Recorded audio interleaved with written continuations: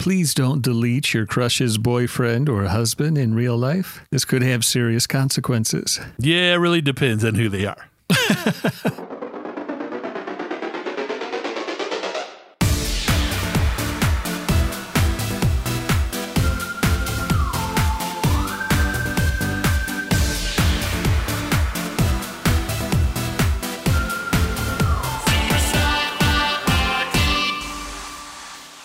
Satellite uplink established. Hey everybody, welcome to this gelatinous shapeshifter powered episode of Super Sci-Fi Party, the only podcast where we talk exclusively about fun science fiction movies, TV shows, and more. No post-apocalyptic downer sci-fi allowed. My name is Todd Kinsley, and with me as always is my muckless lagooning ex-wife swooning Star Trek lampooning co-host and brother Scott Kinsley. How are you doing today, Scott? Doing well, thanks. Today we're going to be talking about the TV series The Orville, specifically the episode Lasting Impressions, which debuted on March 21st, 2019. In honor of the TV series The Orville, today our top 10 list is Top 10 List of Star Trek parody characters we're waiting to see on The Orville. Number 10, AA, the omnipotent substance abuse counselor. Number 9, Panish Mont, the Klingon nanny. Kapla! Number 8, Commander William T. Biker, the Hell's Angel First Officer. Number 7, Lieutenant Commander Paris Hilton, the emotionless artificial life form. Number 6, Drunky Blueface, the Romulan ale salesman. We'll take 2, please. Do you remember getting Romulan ale when we were at Star Trek The Experience in Las Vegas back in the day before it closed? I do indeed. That was an awesome place. For those who don't know, Star Trek The Experience was in the Hilton Hotel in Las Vegas near the Strip. And it was a themed attraction based loosely on different parts of the old Star Trek series. And part of it was a restaurant bar called Quarks, which was loosely modeled after Quarks Bar on Deep Space Nine. On Deep Space Nine, correct.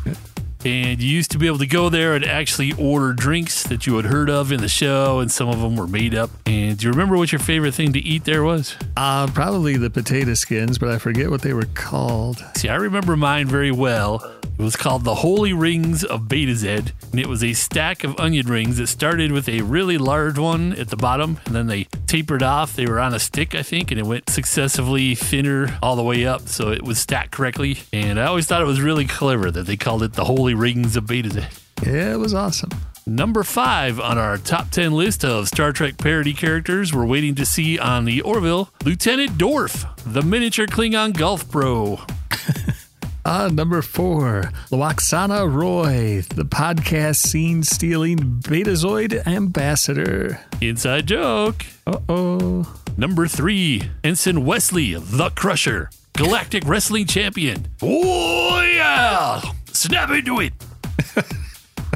Number 2, Geordi the Forge, the ship's blacksmith. That could be interesting. I really want to see a warp reactor forge. It could be, what's that reality show that you like where they're forging metal weapons? Forged in Fire?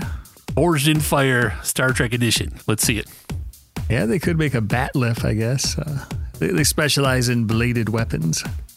And number 1 on our top 10 list of Star Trek parody characters we're waiting to see on the Orville, Chief Science Officer Yuck Yuck, the Vulcan stand-up comic.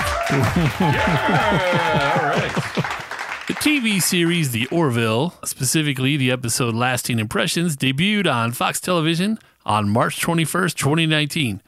Scott, what was competing with The Orville on TV in 2019? We had Fresh Off the Boat, followed by Speechless. Fresh Off the Boat. Sorry, what was the second one? Speechless. I don't know that one offhand. Let me see. We also had NCAA basketball tournament, also known as March Madness. Wah, wah. And a show called The Blacklist. So it really didn't have a whole lot of competition that particular night, except for NCAA if you're into sports. Yep. The Orville is an American science fiction comedy drama television series created by and starring Seth MacFarlane. The show is heavily inspired by and somewhat a spoof of Star Trek and Star Trek The Next Generation. The show follows the adventures of the starship USS Orville. Seasons 1 and 2 were released on Fox TV, with Season 3 to be released on Hulu in late 2021. Come on, Hulu, finish it up.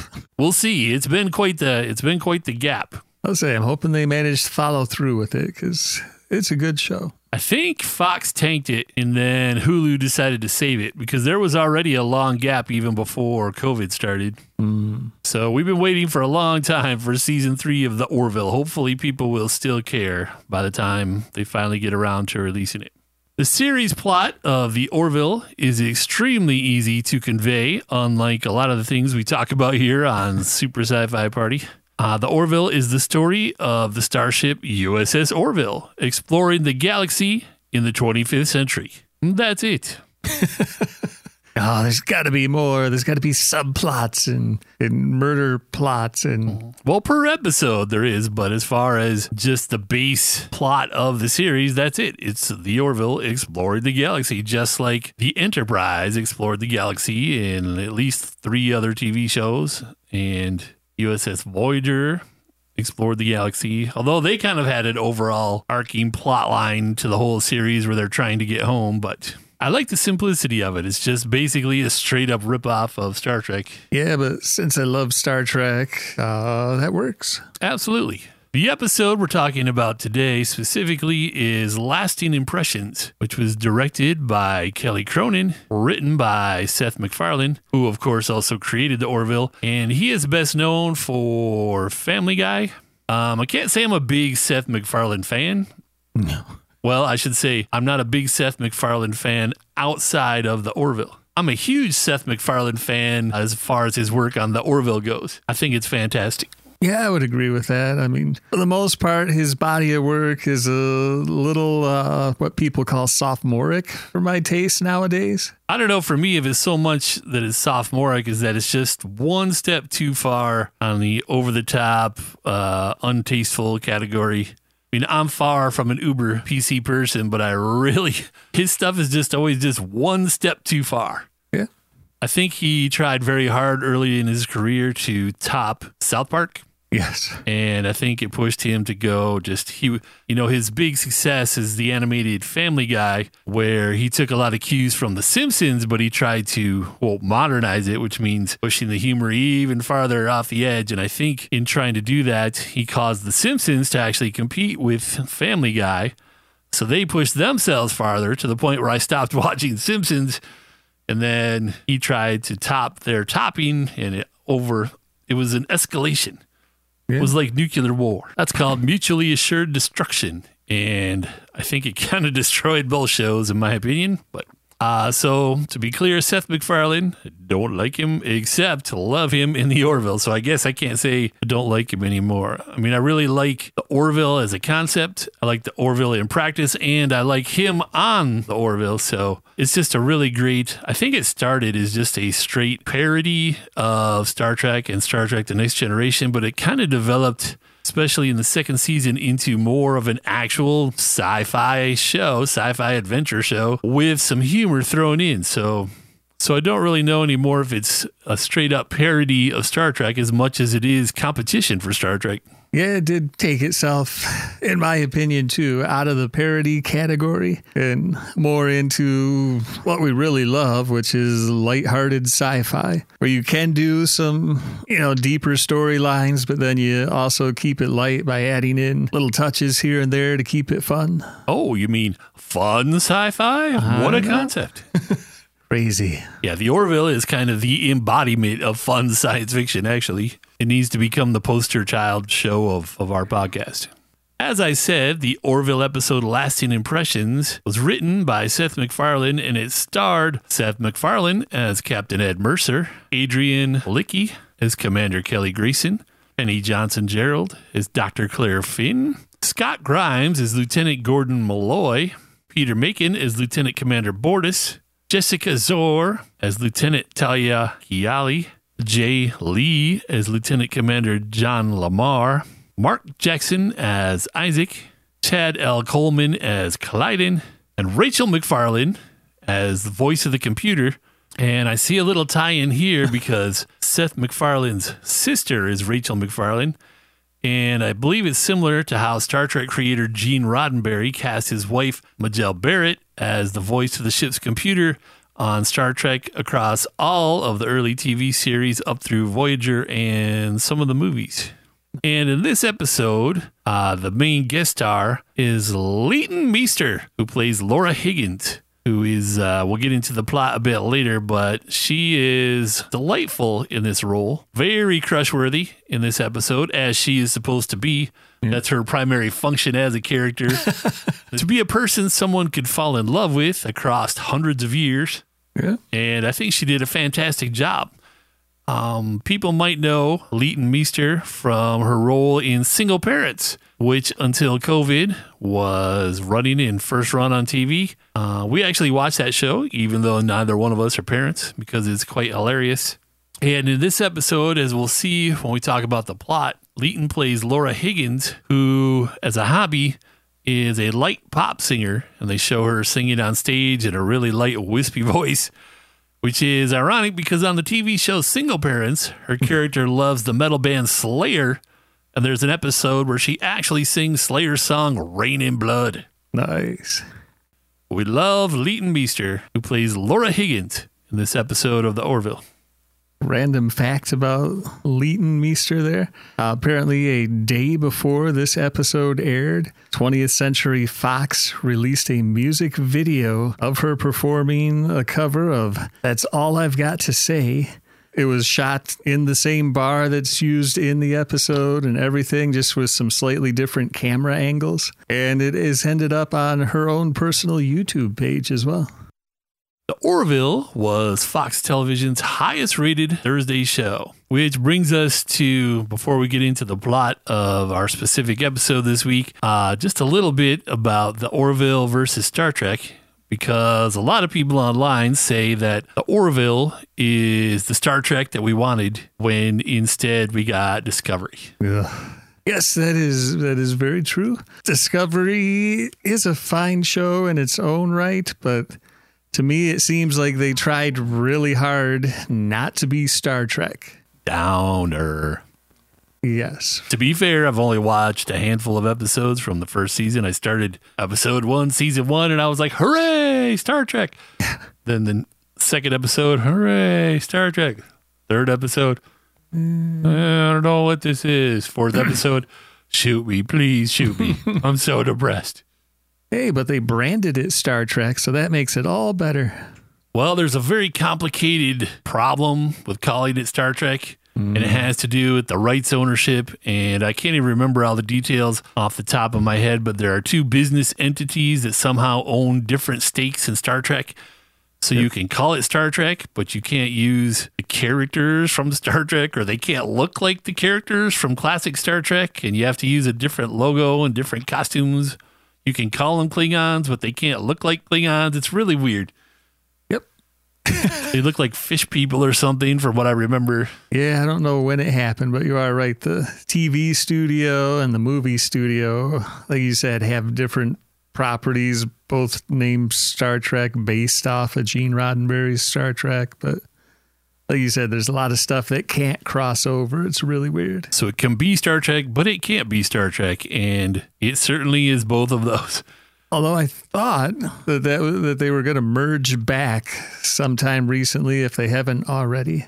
Yeah, I don't know if that has happened yet, but hopefully they can get that cleared up so we can get Star Trek. Like Star Trek, the movie from whenever the newest Star Trek movie was created, and its sequel, I really liked those. I thought they were good. I thought they felt like Star Trek, but as far as TV Star Trek goes, it's kind of been pretty much a miss and a miss for me.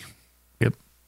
According to the TV and movie review site Rotten Tomatoes, Star Trek Discovery has an average audience score of 42%, which means 42% of people that rate it on Rotten Tomatoes give it a thumbs up score, whereas The Orville has an average audience score of 94%.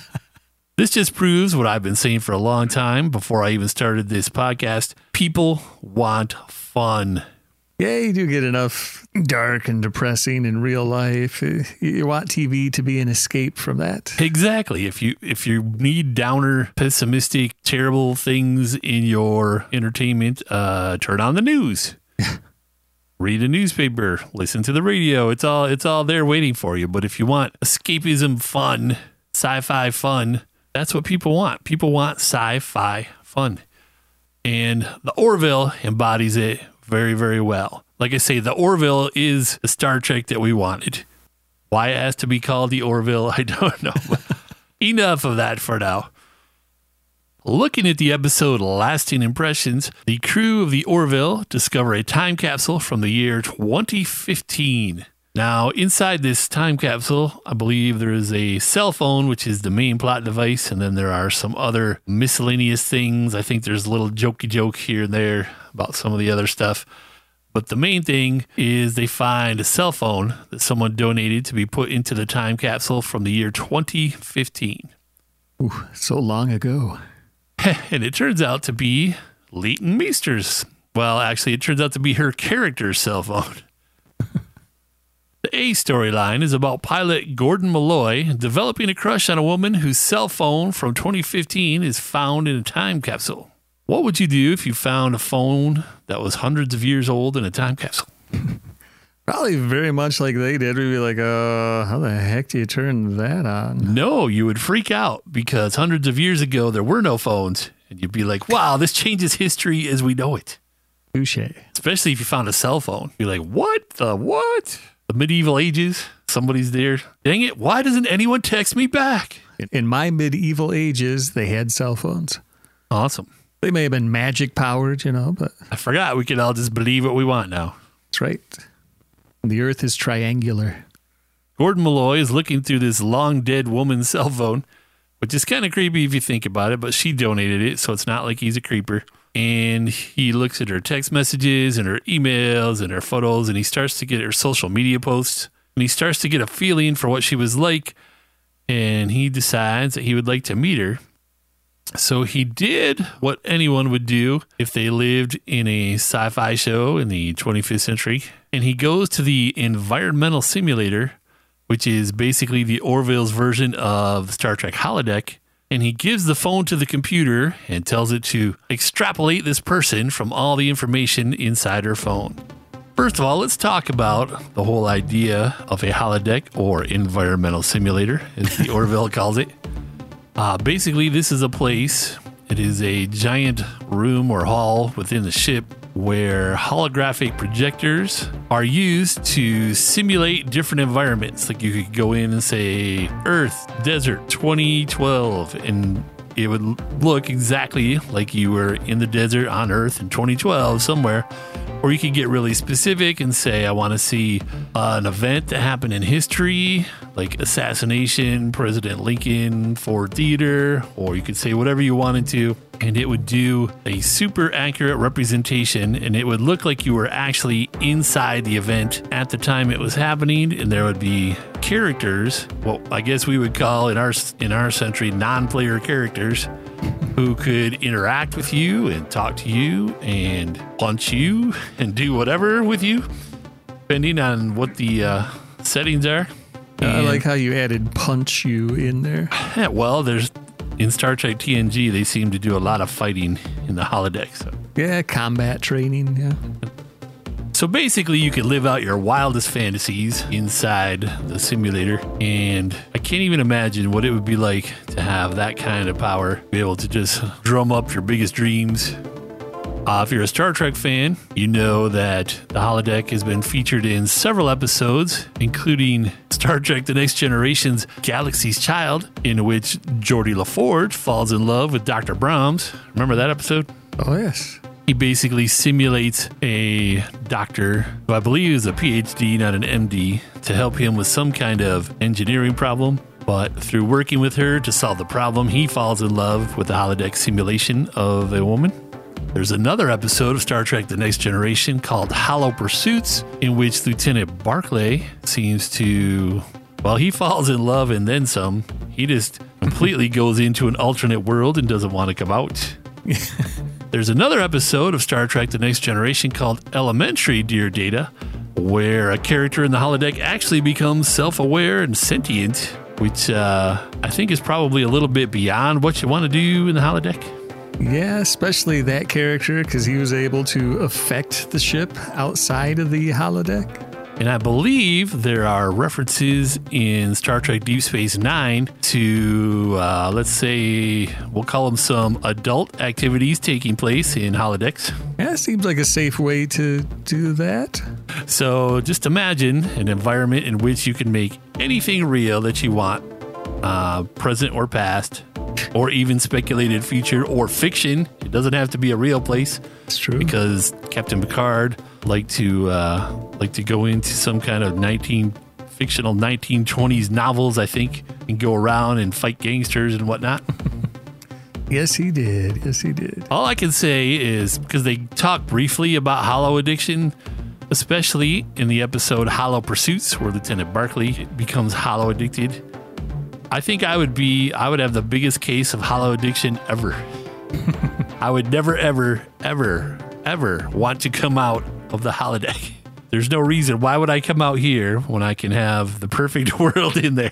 And you can still have challenges and things to overcome, but you could always set it to make sure that you win at the last minute. True. It'd be fantastic. I don't think I would ever leave. But the big question is, what would you simulate if we had a holodeck, or as the Orville calls it, environmental simulator? Oh, geez. What a question. At the moment, kind of wouldn't mind doing like a VR version of Skyrim. The video game Skyrim, which is about fighting dragons and being super powered. Come on. Yeah, I could see where that would be fun.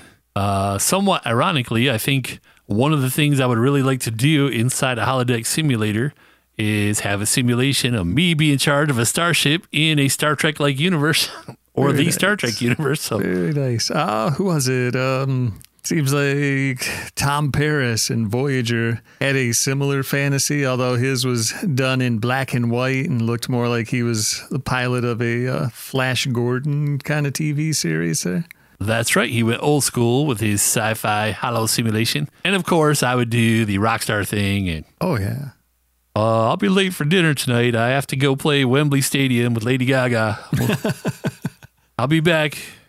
All right, now what if we took this same technology and just made it into something that's pretty much in any room in your house, so then you can change the decor like that and just snap of a finger and poof. All right, now I have my medieval times room. Oh, no, now it's going to be a Star Trek room. Or The problem is we're edging closer and closer to the Matrix, what is it, Ready Player One? which comes with its own problems. Yeah, exactly. They're all kind of connected. To me, they're all points along a scale.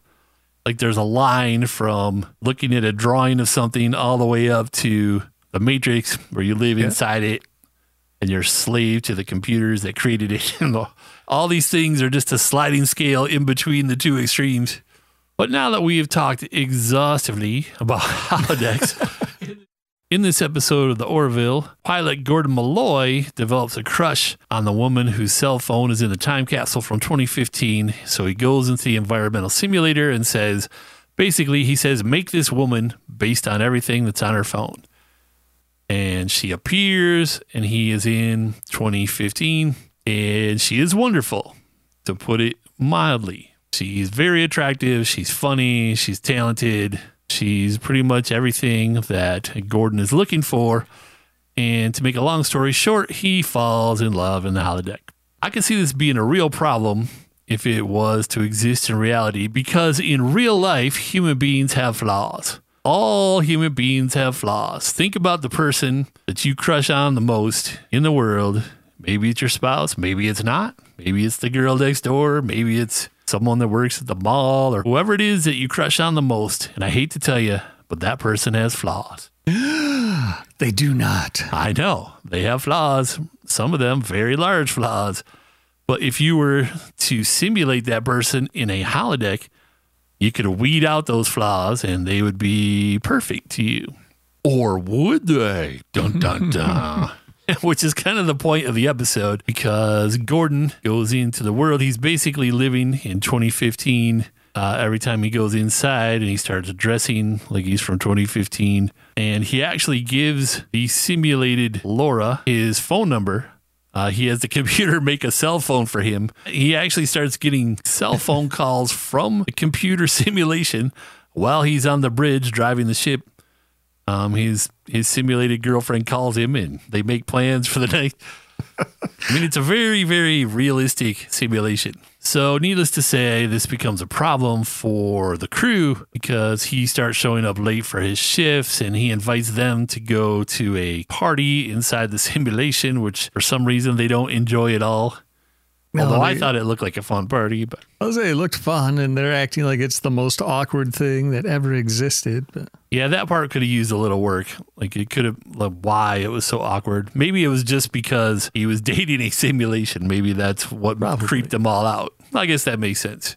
But it becomes a problem, and eventually it becomes a problem for Gordon because Laura, the simulated girlfriend, had talked to him previously about her boyfriend that she had before Gordon, and apparently they were getting back together. And she dumps Gordon and gets back together with her ex-boyfriend, which makes him very, very sad. And I guess this is something that the computer extrapolated would happen based on all her phone messages and email and photos. And of course, Gordon does what anyone would do and deletes the boyfriend from her existence, so he never existed. All right, I'd like to take a moment to say, please don't delete your crush's boyfriend or husband in real life. This could have serious consequences. Yeah, it really depends on who they are.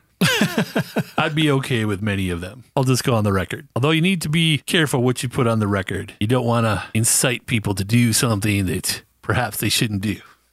Don't go there. I have not gone anywhere. I am still here on Super Sci-Fi Party. And the problem Gordon has is when he subtracts this former boyfriend from his simulated girlfriend's life, she is no longer the same. Apparently, the boyfriend was a big influence on her, and she no longer has dreams of being a singer, and she starts to have a personality that is not Gordon's dream personality.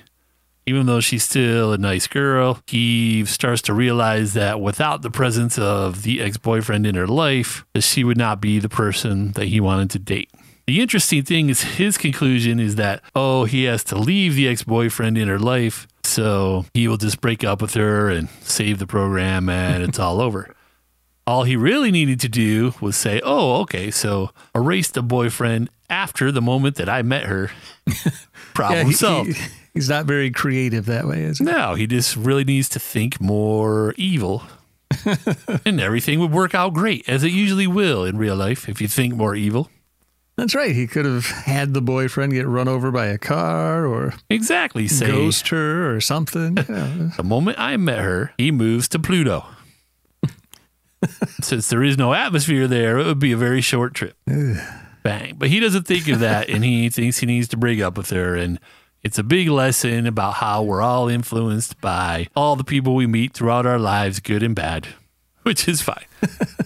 What's this lessons? It's supposed to be fun. Well, it is fun, but then there's a little lesson. It's just like Star Trek used to do. But if you really want the even more fun storyline, the B story is about how Lieutenant Commander Bortus and his mate Clyden are addicted to smoking.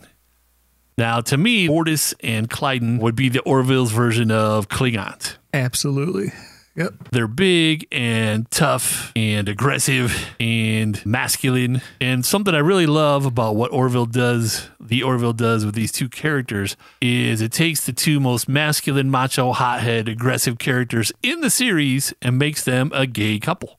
Actually, a gay married couple, which I think is really flipping a stereotype on its head, and I love it. I love it when characters subvert expectations and they go against stereotypes. Plus, it's just really, really funny. It really is. So in this episode, one of the things recovered from the time capsule from 2015 is a pack of cigarettes. And Commander Bortus and his mate Clyden become very, very, very addicted to smoking in a very short time. As it turns out, their species is very susceptible to nicotine addiction. And I get the feeling that Seth MacFarlane was probably a smoker at some point, just based on the way it's written.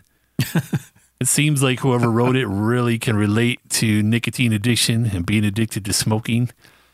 And they hide cigarettes all over their dwelling, and they fight with each other about cigarettes, figuratively and literally. They actually start to have a knockdown brawl about cigarettes and smoking, and they try to quit smoking together, but it doesn't really work well. And eventually the doctor cures them as they're on the floor having a fist-to-fist brawl about smoking. It's just a very funny take on trying to quit smoking when, you know, we've seen it in other shows and movies and even public service announcements and whatnot. But this is two really tough macho gay aliens who are married trying to quit smoking in a 25th century spaceship. So it puts a whole new spin on it, and it's hilarious. What did you think about that storyline, Scott? That was a very fun storyline. It's a very fun storyline. Follows up with the general addiction theme of the episode. Because they're addicted to cigarettes, and Gordon is addicted to his simulated girlfriend. They should have thrown in another storyline about someone being drunk all the time. It seems like the characters on the Orville do a lot of drinking. Yes, they do. Yes, they do. I'm really okay with the fact that they just kept it fairly light. Storyline is very light in this episode and fun for the most part until the breakup. And if you think about it, there's really not a main sci-fi plot other than, I guess, hollow addiction, but there's nothing that really happens to the ship, the Orville. There's no kind of crisis that the ship needs to avert, or the ship is not attacked. The ship doesn't go on a mission. Basically, it's all just about the holodeck and the smoking. Yep. I mean, this actually, again, goes back to Seth's love of Star Trek. There were many episodes of TNG where it could just be more or less like a day in the life. There wasn't a big alien battle or war going on. They didn't have to discover or make any scientific advances. It was just really just basic character development. See, I'm having a hard time thinking of one off the top of my head. What was it? Data's Day, I think, was one of them, where they just follow through his life for a day. He's writing more or less a diary of his day to help out a guy who's working on artificial intelligence. Which kind of reminds me a little bit of Dr. Phlox from Star Trek Enterprise, where he does a lot of writing to another doctor that's at a research station. And I think it's primarily done as a device to speak to the audience. Because, you know, I'm writing to Dr. So-and-so and telling him about my thoughts and feelings and what's happening on the shipment. I think it's a great plot device so that a character can speak directly to the audience without just turning and breaking the fourth wall and going, hello, sci-fi viewers, shout out from the Enterprise. Today, I'm feeding my muggle worms, whatever it is. And I don't know. Remember, he had all kinds of... Oh, yes. All kinds of organic organisms that he would use to treat various medical maladies on Star Trek Enterprise. Yep, he was definitely into the alien biological cures for everything. Anyway, something that I noticed about the Orville series, and I mentioned it a little bit earlier, is it really seemed to change between season 1 and season 2. Season 1 seemed a lot more like you would expect Seth MacFarlane's sci-fi series to be. There's more kind of toilet humor kind of things, fart jokes, and gelatinous cubes having sex with ladies and all kinds of, you know, just things you would expect from a Seth MacFarlane series. But then season 2 is almost like he plays it straight, and then there's just the occasional laughs thrown in to keep it light and funny. But it's not, it started out as a spoof of sci-fi or a sci-fi comedy drama, and now it seems like it's a sci-fi action adventure show or a sci-fi adventure show with comedy thrown in. Really seems like it's become, instead of being a spoof, it kind of seems like it's become the thing it was spoofing. Yeah, it really did. I mean, it started to turn around kind of towards the end of the first season. Like, I think he started getting feedback and going, holy crap, people are liking this even just as a sci-fi show, and then kind of rolled with it. Yeah, I think it was probably a surprise to him that so many people thought it was better than the new Star Trek. Not a surprise to me. Yeah, but I think he probably went, wow, instead of pretending to take jabs at the thing that I love, because I believe he truly loves Star Trek, or he could have never written this series. Yep, that's what I've heard. But he's like, I could be the new Star Trek. basically. It seems like he even made it into an episode or two of Enterprise, I think. Really? Like they were like really the last season of it. I think he made it in, yes. I think you are correct. I've been rewatching those recently just for something to watch late at night when I have insomnia, but I haven't been able to spot him yet. So he's either in heavy character makeup or I haven't gotten to the part. I'm finally up to the beginning of the 4th season. Ah, the fun season. Yeah, so we'll see if he shows up. But don't even get me started on Enterprise. We'll have to talk about Enterprise at some point because I consider some of that to be very fun. Absolutely. Minus the 3rd season. The Expanse. So do you have anything else to say about the Orville or about this specific episode? One of the things I like about the Orville are how many Star Trek folks are sneaking their way into it from the various series. Like who? Well, you have... Well, I know in the episode we've been speaking of, Lasting Impressions, that there is a certain Vulcan at the beginning.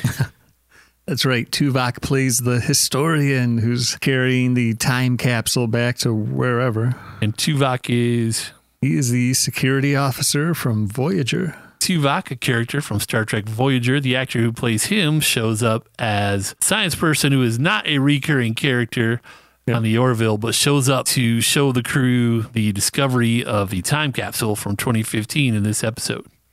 Yeah, he's kind of sloppy, though. I mean, he lets the one guy gets a hold of the cell phone that's supposed to be a historic artifact and does stuff with it. Another group gets hold of cigarettes from the time capsule. That's a very good point. He is not a very safe historian. Oh. Real historians would have that stuff locked down. It would never leave the room. They'd have everything in segregated force fields, and you think they'd want to preserve everything. But you're right. He just walks around the ship with that phone for a while. Oh, yeah. He's like got it in his quarters and hanging out. I'm sure we could do that. We could just go to the Natural History Museum in Washington, D.C. and grab something and just take it home and hang out. Yeah, they wouldn't mind. They'd be like, sure, no problem. One of the most notable TNG characters that got onto the Orville was Marina Sirtis. And apparently she plays a teacher on the Orville, but it would be who on TNG, Todd? She would be Counselor Deanna Troi. Yes. A betazoid who is empathic in that she can read feelings from other people, not their thoughts, but their feelings. And even more interestingly is Jonathan Frakes directed that episode with her in it. That makes sense. Commander Riker from TNG. He directed, I think, episodes of TNG even while he was still starring in it, right? Yes. Yeah, he ended up directing a lot of the Star Trek shows, an episode here or there from all of the series. Well, I've explained many of my thoughts on the Orville as we've gone along in this episode, but overall, I'd just like to repeat that the Orville is what I was hoping for from a new Star Trek. And I didn't see it when I watched the first few episodes of Star Trek Discovery. Well, you've been watching Star Trek Picard. Yes. Is that a fun sci-fi show? It gets more fun towards the end. I know it's nostalgic, but is it fun? Yes. Like I said, it gets more fun towards the end, but then they also hit on very serious topics and blah, blah, blah. But blah, blah, blah. Well, sci-fi has always kind of done that, but I think the brilliance of Star Trek, The Next Generation especially, and even to a lesser extent, the original Star Trek series, was that it was always infused with some kind of comedy, with The Next Generation being intentional and the original series not necessarily being intentional. I mean, there was occasional jokes and things where Captain Kirk would take pokes at the crew, especially the Doctor or Spock, and there would be some funny lines. And then there were some things that were funny just because it's really old sci-fi. It hasn't necessarily aged supremely well, although most of it has aged pretty well. Come on, like the last 2 minutes of almost every episode was, like you said, Kirk ripping on Spock and McCoy, and it's true. The comical music. There's also a lot of scenes of Kirk fighting a rubber doll or someone who is supposed to be Kirk, his stuntman that looks like he's 2 inches taller and 20 pounds heavier than Kirk, fighting fist to fist. The high definition reworks of it do not hide the stuntmen very well. No, you can clearly see what is and what is not a stuntman on that show. And you could also see some things that you couldn't see in the original run, like seams in the costumes and zippers. And oh, does that Gorn have a zipper on the side of his costume? Maybe. So you're saying the hard hitting and drama filled episode Trouble with Tribbles, was not lighthearted? So. Well, exactly. Trouble with Tribbles, comedy. There was actually, now that I think about it, there was more comedy injected into the original series than I was remembering right off the top of my head. Anytime they had Harry Mudd on there. Exactly. But the Orville, 2 thumbs up from me, 2 thumbs up from Scott, I'm quite certain. Absolutely. It's the Star Trek we all wanted. They just didn't call it Star Trek. Which really, since the other TV Star Treks can be called Star Trek, but in ways don't look like Star Trek or sound like Star Trek or have Star Trek plot lines. It's true. None of the Star Trek humor, especially none of the TNG type humor. It's kind of a wash as to what is the Star Trek that we wanted. To me, the Orville, in every way except the name, is the Star Trek that we wanted. Well, maybe if they could have progressed it a little bit, gone just a little bit more into the future, because it's, I believe, 25th century is what the Orville is supposed to be, whereas TNG is what, 24th? 24th, yeah. 24th. So they went 100 years farther, but because it's a different sci-fi universe, technically, they don't really seem to have advanced technology much. It's pretty much a direct ripoff of where they were at TNG. Yeah, it really is, yeah. But 2 definite thumbs up for the Orville, especially if you're an old school Star Trek fan and you haven't seen the Orville. I highly recommend it, especially if you can make it through some of the questionable first season and get into the second season where it really starts to become a true sci-fi adventure show. I think you're going to love it. Well, I guess that about wraps it up for our The Orville episode. We hope you had fun hanging out with us today on Super Sci-Fi Party Podcast. If you'd like to tell us what you think about The Orville, hit us up on Twitter or Facebook, or send us an email at party@superscifiparty.com. That's party@superscifiparty.com. We'd be more than happy to hear from you. Remember, you can also learn more about the show by visiting our website at superscifiparty.com. And if you enjoy Super Sci-Fi Party, please pass it along to your awesome sci-fi loving friends and family. We need your help to spread the word about the fun science fiction that exists out in the world. I'm serious right now. Copy the link to Super Sci-Fi Party Podcast and paste it in a text to one of your cool sci-fi friends. Do it. Do it right now. Until next time, for Super Sci-Fi Party, I'm Todd Kinsley. I'm Scott Kinsley. And in the immortal words of Doc Brown from Back to the Future is what you make it, so make it a good one. Das Vidania, everyone. See ya.